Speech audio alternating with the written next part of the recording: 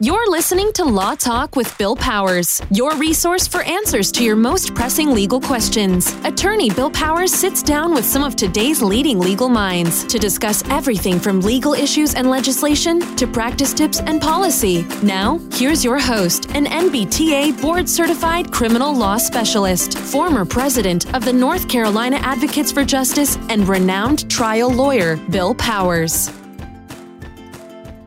Welcome to another episode of Law Talk with attorney Bill Powers. I am Robert Ingalls, and I will be your guest host for this episode. Now, sometimes on NC Law Talk, we take on some rather light issues and we have some fun. But in this episode, we're going to be dealing with some rather serious issues, and I just kind of wanted to point that out up front. How are you doing today, Bill? I'm doing well. All right, today we are going to be talking about homicide and the different levels of homicide in North Carolina, what those charges look like, what the ultimate penalties look like, and what some possible defenses are. So what are the different homicide charges in North Carolina? Well, North Carolina is, one of the original colonies, and so we still have kind of a cross-application between common law offenses, which you would, under the law of the land, you would know it was an unlawful killing of another, murder in a sense.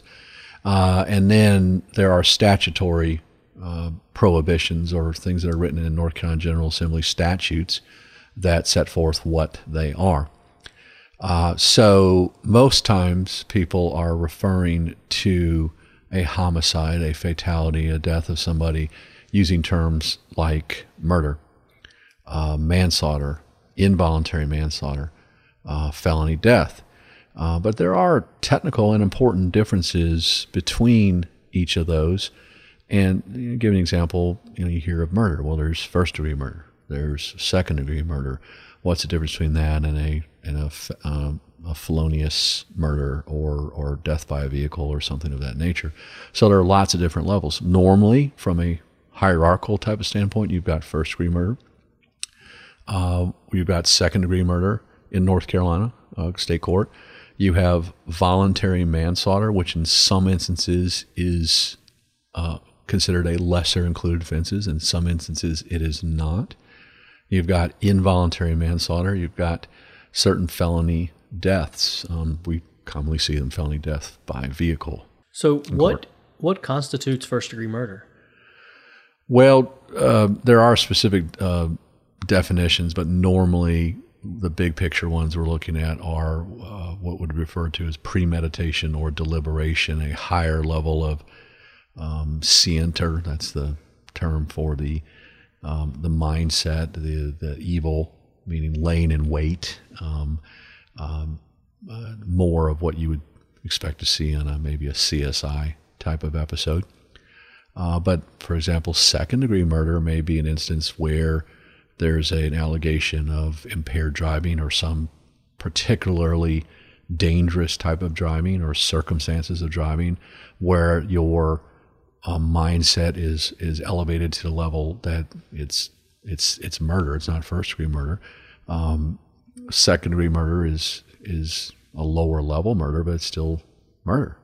And in first-degree murder in North Carolina, we are still a capital state, meaning that we have the death penalty, a capital punishment, and the ultimate form of punishment, and you see that as an option with normally a first-degree murder type of charge. Now, there are factors that have to be considered, and a jury actually has to make that determination. But speaking in big picture, and there are a lot of different permutations and combinations. The statutes are written in such a way to allow different types of activity to fall within different categories, and it's up to the prosecutor and to some extent jurors to decide what they believe happened and what is factually and to some extent legally appropriate. Now, I want to understand the distinction a little bit between first degree and second degree, because one of the ones I think that I saw a lot on movies growing up would be the impassioned killing, where let's say the wife comes home and finds her husband with someone else, and she will grab her gun and kill him in that moment. And then, movies are a terrible way to learn about the law, I think, because they probably don't quite get it right sometimes. But what is that distinction? Because sometimes that person, I'll see it in the news, will be charged with first-degree murder. Right. And then sometimes it'll be second-degree murder. What is that distinction there? Well, what you've described would normally be associated with a voluntary, not involuntary, but voluntary manslaughter, where we don't use the word murder, but it's the same thing. You have a homicide. You have someone due to a deliberative, non-accidental act is someone's died. The excuse for it, legal excuse, or defense, I guess is a better way of putting it, would be due to the nature and circumstances, the heat of passion, I came home, I saw my spouse with someone else, and I was so inflamed with anger and passion that, yes, I killed that person, but I didn't plan to do it. I didn't plan to come home. And that's kind of the escape valve, if you will, is the intentionality, where in first-degree murder you may have laying in wait, waiting for somebody, or planning something, or in second-degree murder may be such a reckless and disregard for the rights and safety of others that it rises to the level of almost intentionality. I use an example of second-degree murder where, say I have a weapon and I shoot it into a crowd of people, and it's not a defense to say, well, I didn't mean to kill that particular person. The fact of the matter is you meant to point the gun, you meant to pull the trigger, and you had the logical and expected result. These are the terms we use in court with juries. The logic and expected result of, or a consequence of your action. That's why sometimes we see driving while impaired or repetitive driving while impaired cases being charged with second-degree murder, although it's not required. It's frankly a little bit scary to see how easy you can be charged in certain driving offenses, where I've seen case law where people have turned off the lights and they've gone on the wrong side of the road and they're driving at crazy speeds, and even though there's no alcohol involved, that you could technically be charged because of second-degree murder, because the logical and understandable and foreseeable consequences that you could kill somebody. And so it's the mind that oftentimes matters between the levels of homicide cases being murder versus voluntary manslaughter versus involuntary manslaughter, which may be that you did something exceptionally reckless or dangerous, but it wasn't to the extent that it fell within voluntary. Now, for example, this is where it gets really complicated. In a DWI-related second-degree murder or something of that nature, you have second-degree murder, but then you're not eligible to argue as a lesser included the voluntary manslaughter. You actually go from second-degree murder down to involuntary manslaughter and possibly, I guess, a felony death by vehicle. So it's very, very fact-specific. We analyze these cases quite carefully based on that. And the cases that private counsel tend to see are the second-degree murder and lower. Now, with these heat of the moment, not pre-planned killings, is there any time period that would turn that into first-degree murder? Like, let's say the wife walks in and then she goes back to her car. Like, is there a specific period that would give her the ability to turn that into a planned killing? I have seen that before, where there's a period of escalation and de-escalation and duty to retreat, where there's an initial reaction, someone retreats, and because of the temporal aspect, the time, the reasonableness of you saying, it was heat of passion, evaporates or dissipates. I have not seen one in a marital context. I've seen them in a case with neighbors where there was a fight and it started from a fist fight, and one of the neighbors got a weapon and cut somebody, and then even though that was a very serious offense in and of itself, the person accused had an opportunity to retreat and re-engaged. And so, yes, there are, if you've gotten away from the circumstances, then you can't just go back and say, well, he did X, Y, and Z, and I'm going to get him back. That actually then does go to premeditation and deliberation, where you're not defending yourself or exercising, your normal human reaction due to heat of passion. So, gotcha. So if you were in a fight, left the fight, and came back, that completely changes it. Right. And we also see this in circumstances where you're in a fight and then someone brings a knife and then you bring a gun. where it's not the same level of. Now, I have seen cases where, and on a national level, this makes sense. We've all seen these cases where I used a gun because he was on top of me, and it was the force reasonable and necessary and prudent for me to defend myself. I had to use that level of deadly force because otherwise I would have died. Think of the Trayvon Martin case down in, I think it was Florida, if I remember correctly, where one person was armed and one person wasn't. And I'm not commenting on that verdict. I'm explaining why there are these different types of arguments, and that sometimes that's considered reasonable and sometimes it's just not, that use of force. Well, and we talked about during the assault episode about, the damage a fist can do. Right. So if, someone is on top of you and they're relatively large, I mean, that fist could be the end of you. Right. Or we see instances locally where maybe someone's doing more than using fists. Maybe they're smashing your head against a concrete sidewalk, or there's a weapon that ordinarily wouldn't be considered a deadly weapon, but something's happened or it's been used in a way that it has become a deadly weapon, and you are literally facing death if you don't defend yourself and use that force necessary. By the way, these are pretty rare type of offenses. When I was in college, we used to refer to them as top of the layer cake, meaning that if you think of the number and frequency of criminal offenses as a wedding cake, the base of the wedding cake, the largest would be lower level misdemeanors. They happen more frequently, and then maybe you have higher level misdemeanors, and then as you go up, it gets narrow, more and more narrow. And where the top of that cake is the smallest, are the very, very small number of these offenses that take place. They're salacious. They get a lot of media attention because of their infrequency and to some extent their violence. Most of the murder cases that we see in private practice are the alcohol-related or fights that have escalated, and occasionally we see them with the alleged drug deal that's gone bad, as if there's a drug deal that's gone good in the eyes of the law. Those are where, as a frequency, we tend to see. But this heat of passion, very husband and wife thing, doesn't happen very often. One of the things I want to circle back to here before we move on is you use the term a couple times, lesser included, a lesser included charge. What is that? Well,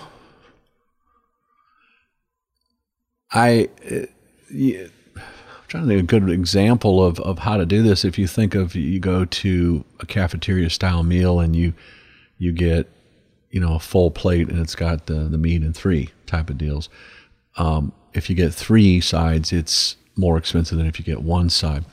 Lesser included, in my mind, I think of it in a vertical type of scenario where you've got the highest level offense and you take away an essential element or factual basis and it goes to a lower level of offense.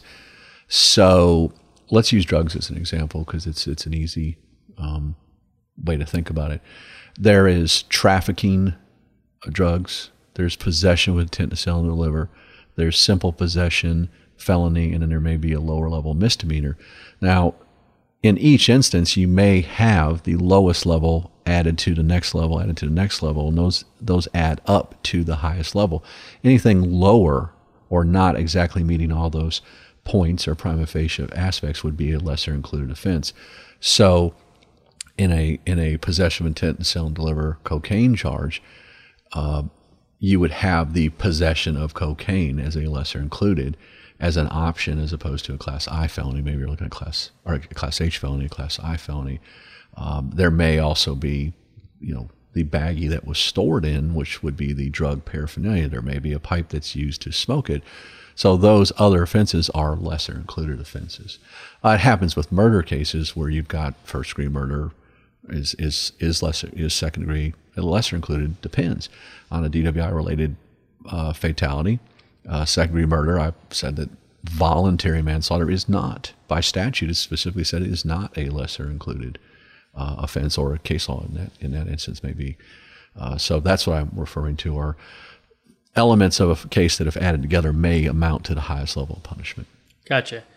Now, with first degree murder, you said that's a capital offense. It's the one that would get you perhaps a death sentence. Right.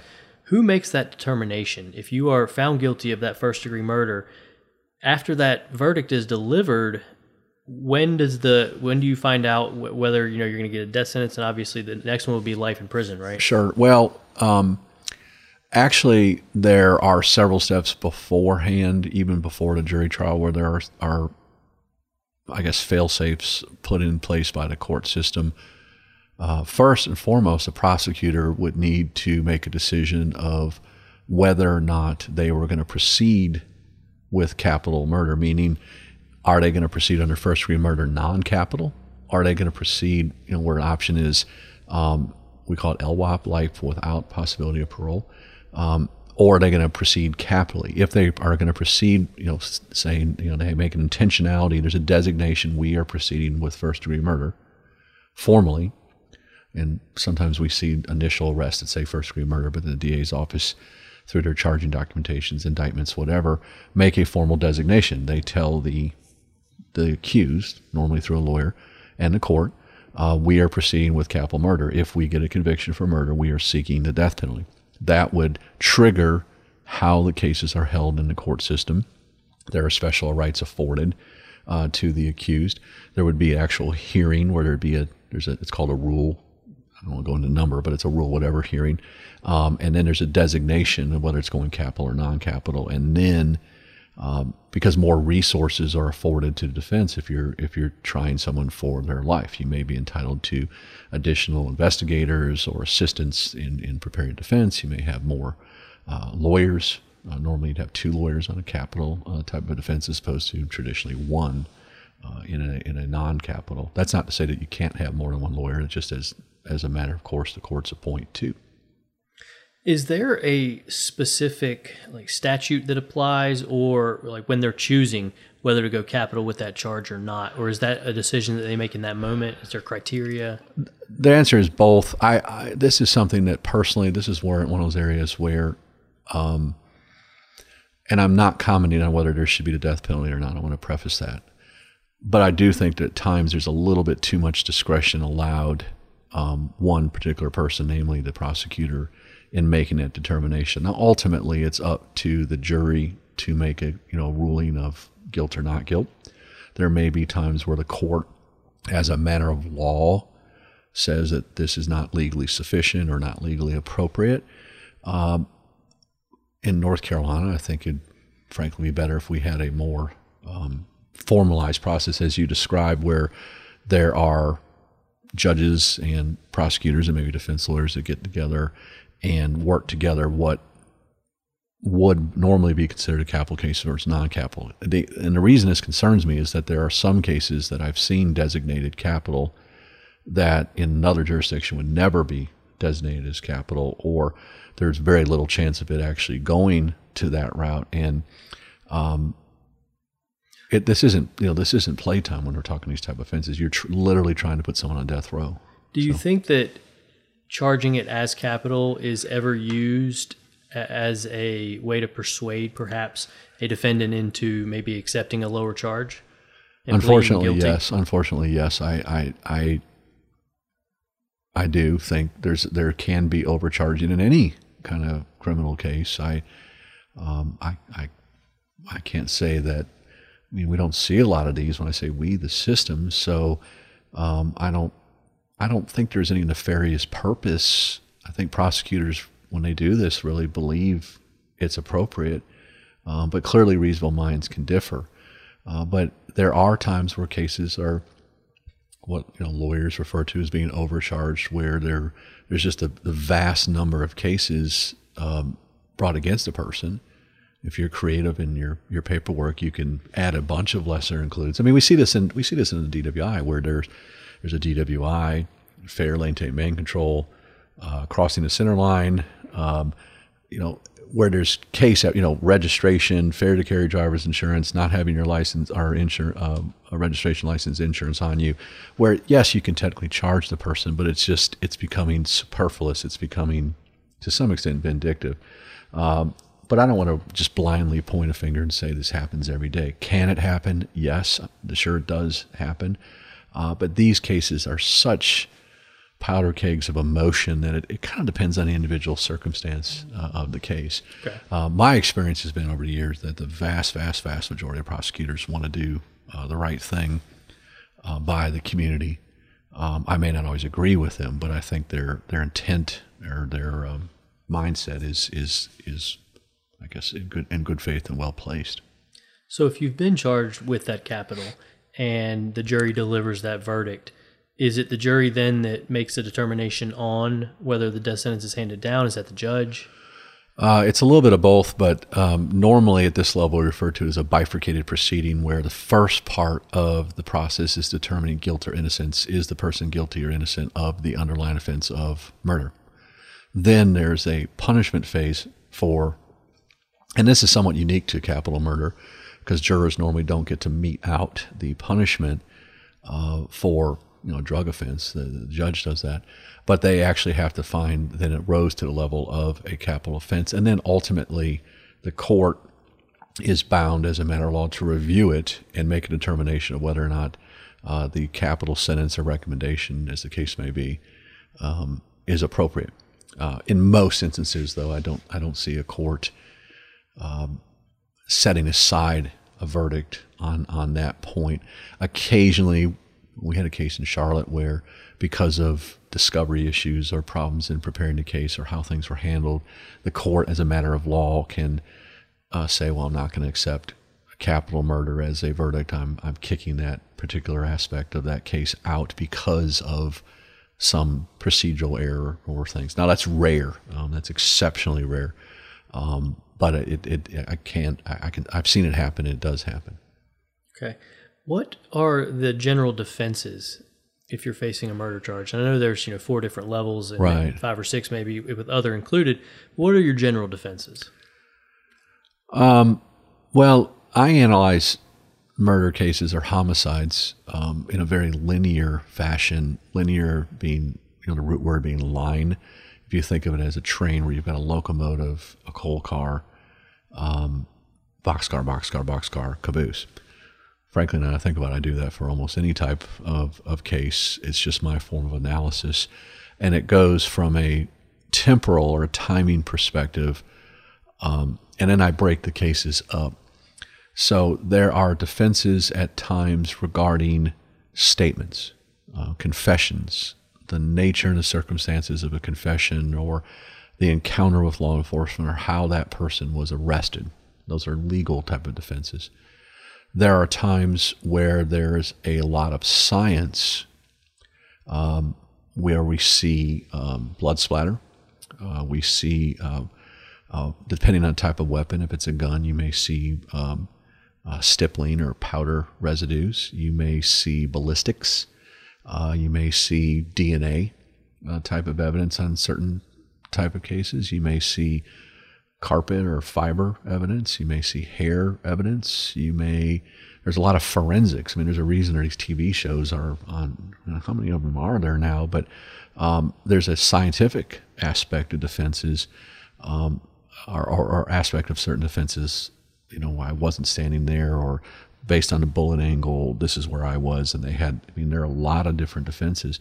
And then there are the nature and the circumstances, what got you there in the first place, which would be other legal defenses like self-defense or defense of others or heat of passion, or what lawyers may refer to as affirmative, meaning that I have to set forth, I'm claiming this as defense. Affirmative defenses, I wasn't in my right mind. You don't see, the insanity defense, you don't see that much anymore. But you do see heat of passion. You do see affirmative defenses of defense of self and defense of others in court. So. Now, I know that some of the people that are going to be coming to this podcast may find themselves in a position where perhaps they're being investigated for homicide right. of some sort. Right. Maybe they haven't even spoken to the police, but they've heard that maybe they're being investigated. What is their best step at that point? Right. Well, first, I hope that never happens to anybody listening. Sometimes people listen to podcasts because they're just interested. They're lawyers or law students or paralegals. They're just interested in the law. But I cannot think of any circumstance where it makes sense just to go down there and start talking. Even if you've done nothing wrong, The fact that you are being questioned, there are questions. They want to know, maybe they think you've done something. Even if you haven't, I think it's very, very, very smart to immediately make contact with a lawyer. Even if you are going to give a statement, you have a right to have counsel present. You have a right to counsel with a lawyer. And there are times where you may not have committed the murder itself, but you may be an accessory to, we used to call these things, accessory before the fact, or rendering aid after the fact. And in large measure, we've gotten rid of that because in many instances, you're considered a co-equal. See this in murder. Let's use a bank robbery example. Now, if I bring a bank in, it'd probably bring this in federal law, but I'm using it as an example where you and I decide to rob a bank. I'm going to drive the car. You're going to bring the gun. Someone gets killed. Because we have a common plan or scheme, we are treated in large measure under law the same. So, right. So don't be like, no, I just drove the car. Right. You could be admitting to something as serious or quite serious in and of itself that may clear you of the murder, but may cause other charges to come down the road. So I think speaking to a lawyer makes sense. Now, when people call, we don't get a lot of these. I mean, there just aren't a lot of, I know Charlotte set a record 2017 for the number of homicides, but you don't see a lot of them in the layer cake, as I described before. But when we get them, which we do, we're prepared for them. I treat them a little bit differently. I, generally speaking, will not speak to somebody on a phone about it. I want it in my office. I want to make sure that we have established a level of confidentiality, that we recognize that there is a privilege, meaning attorney-client privilege. We set forth the parameters of what the purpose of the representation is and why we're meeting, and that's meant to protect the client, not the lawyer. In murder cases, who knows? They may have a tap on your phone. I don't know. And that's why we want to get you into the office. We also encourage, the vast majority of these people that call are family members, loved ones, and someone that they care about's in jail, and they are reaching out to seek assistance. And the first thing I tell the family members, realize that you have no rights or privileges again regarding attorney-client privilege. Talking to your loved one, your son, your daughter, your family member, don't be talking about this on the jail phone. Don't be talking about this on the telephone. Now, recently, we've changed how things work in Charlotte, where you don't really get to see people in person anymore. It's all done digitally. I don't know if you know this, but I don't particularly like it. I like it as an option. I don't like it as either. I like it as either or, not this is your only choice. But it's done as a video conference. Well, how hard is it to tape that or record that? And so you need to realize that communications made with family members are not necessarily protected. And I have seen cases, I've done murder cases where they roll out a table. They've got some sort of device that plays the audio or video, and it's the jail recording. It's the recording of the person accused talking to the loved one and admitting certain things. I've seen it, and it's high drama in court. It's the jury hears it, and when the jury is trying to infer, they're trying to gather what was in the mind, and they hear the person speaking and their tone and being calm as opposed to upset and heat of passion and maybe plotting or what appears to be plotting or planning. It doesn't go well with the jury. So I tell people, stop talking. One of the things I say every day is, the saying, don't just stand there, do something. Don't just do something, stand there. That's the best advice I can give you. Speak to a lawyer, whether it's us or somebody else. Get the lawyer into the jail if possible to visit the person. Sometimes that's worthwhile. And I tell the client, everything we talk about is confidential. I don't want you speaking with anyone else in the jail cell. I don't want you talking to law enforcement. The only people that you have attorney-client privilege are your attorneys or the people that work in our office. So, now let's say that I am in Maryland the weekend of a murder, and I come home and the police show up at my house and they want to ask me a few questions about that murder. In that moment, I know I wasn't there. I know I have a rock solid alibi. I was with my mother, what have you. Right. Maybe she's not a great alibi because I'm relatively sure that she'd say whatever she needed to do to keep me out of prison. Right. But if I'm in that moment and I know I have nothing wrong, is there any harm in speaking to the police in that moment? Yes, because you don't know all of what they're looking for or at.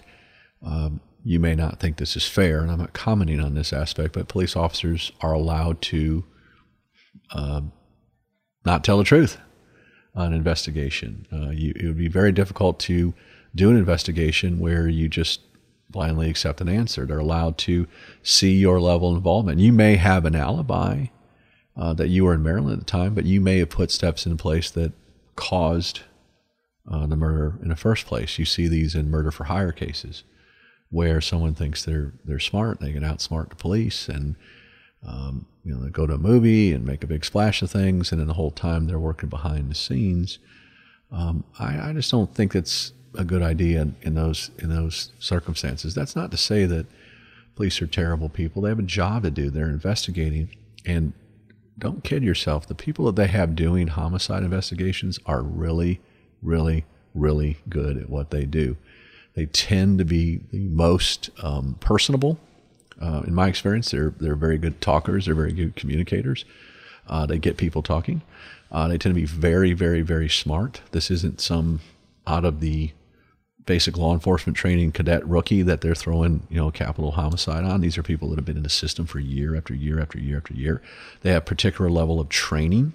This isn't just a matter of learning how to shoot a gun and put bad, handcuffs on somebody. They are trained on interrogation, investigation techniques. They have particularized and specialized training on DNA or collection of evidence or blood spatter evidence. And they have a lot of years. Normally, there are exceptions, but normally they tend to be the best and the brightest and the most experienced detectives. So they're kind of bringing psychological warfare to your door. I hadn't really thought of it about that way, I guess. But, I have a cousin who is a detective. He's a homicide detective in Alabama. And he actually just got promotion. Congratulations. And he's actually one of the smartest people I've ever met, probably scores out on Mensa or one of the Genius scales. And I wouldn't want him investigating me for a speeding ticket, let alone a murder. He's so darn quick and smart. And he tells me, they go to classes and when you're talking to a person, if you look down and to the right, it means this thing. There's a psychological, or in military, they call it psych ops or whatever. There is an aspect of that. I hadn't really thought of it as warfare. Maybe they do. I don't know. Good question. Well, and one of the reasons I bring that up is I know North Carolina over the last 10 years has gotten a lot of national attention for inmates that had been sentenced to life without parole or had been sentenced to death. And it turned out that they had been wrongfully convicted. Oh, it's shameful what's happened in North Carolina. I actually met this past summer one of the guys that was on death row for forever. Shook his hand, and he not only did they didn't prove the case, they proved that he didn't do it, and that is my fear in our culture, in our society, that time after time after time, case after case after case, they're clearing these people who were convicted and put on death row. Thank goodness, due to normally you hear something called the Innocence Project, and there's some really good lawyers. Christine Muma is one of them that I think of that work on these projects. The actual Innocence Project that was established by one of our chief justices in North Carolina Supreme Court. It's not always there. There are times where there's some terrible level of politics and some inappropriate action on a prosecutor, and there are times that it's not the case, where because of the condition of the human heart, the nature of humans, we make mistakes, and we may be sure of something, and we may be positive that someone did something, and then we find out later we were wrong. I can't even imagine how hard it would be not only to be convicted of something and sitting in prison for the better part of your life, but to be on death row, wondering when and if they're gonna. And I've been in that room. I've been in Raleigh Central Prison. I've seen the room where they do it used to be electric chair. When I was there, the electric chair was actually in the hallway. They just removed it and put it in the hallway. And they had two options at the time. One was lethal injection, which was relatively new, and the other was the gas where they had the pellets. And it was not high tech, and it was not what you see on TV, and it wasn't dramatic, and it was the most horrific thing I've ever seen, where we toured Raleigh Central Prison and saw the wing where they kept the capital murder people. And that, again, I'm not commenting on whether there should be or should not be a death penalty. I have opinions about it. May surprise some people as a defense lawyer. I do have opinions that may run contrary to what you may expect, but because I've seen the reality of the situation, that is incredible. That's where it gets weird. This isn't a TV show anymore. This isn't just some great novel or mystery, or this is someone's, you're sitting across, just like you and I are, as close together as another human being that may have their life ended by the state as the ultimate consequence. And that's scary when I hear of case after case after case after case, not just in North Carolina. This has been a problem nationwide because people are upset. I understand why people are upset that someone died not due to natural causes. That's homicide almost by its pure definition. But what's worse is we put an innocent person in prison. It happens more often than you would think. And then the person that did it is still out on the street, which means they're fully capable of doing it again. That's why you see these serial killers go for years and years and years, which is kind of a scary thought. Not to be put too fine of a point on it, to be a downer, but that's the level that we're dealing with. Now, even if you're not looking at death penalty, I promise you don't want to do a decade. Everyone wants to get tough on crime and be, and I see this when I pick jurors, and I understand that anger towards crime and criminals, but there's a reason why we have these protections in place. There's a reason why we force the state to prove things beyond a reasonable doubt, because mistakes are made all the time, and everyone could be proceeding in good faith in the best interest of what they think they should be doing, and you get the wrong person. It irritates me more than anything when I see when people are in court joking around like no one wants to serve jury trial. I'm like, I'll tell you who wants you to serve in the jury trial is the person sitting next to you. Or when that's you, then you want to make darn sure that people are taking their responsibilities seriously, that they aren't assuming that you're guilty, that they're going to enforce the presumption of innocence and make the state prove beyond a reasonable doubt each and every element of the offense. Courtroom is where the rubber hits the road. What you see on TV is so far from the truth in the sense of that's not how things happen. Jurors when I talk to them afterwards, they're like, golly, I didn't realize how much of a really emotional and mental marathon it was sitting through, and how much more slowly things take to develop. There's not this Matlock moment. It's the best, most scary prosecutors I know. We lost a really good one this last year in Charlotte. He was a dear friend, someone I admired greatly. But the best prosecutors I know are these methodical, precise, almost mathematical in their presentment of evidence, slow, careful, almost painful. As a defense lawyer, like, oh, can we just not move on to why are we doing? And the best prosecutors are the ones that just take their time and they go through piece by piece by piece by piece. And this particular prosecutor just kind of set the standard in Charlotte for doing that. That's different than what you see on TV. It's not this laser projected image on some sphere, and it's not like the CSI you see in Miami at all. It's normally graphic, gross pictures that, frankly, sometimes the normal reaction is you want to vomit when you see them. So to kind of wrap this up, it sounds like maybe, at least the takeaway for me from most of this was, no matter what the circumstance is, if the police want to talk to you or if you've been charged, the best thing to do is maybe be quiet, right, and reach out to an attorney. Right. Exercise and use your constitutional rights. Use your Fourth Amendment right. Be polite. I always say be polite. Respectfully decline to speak with them.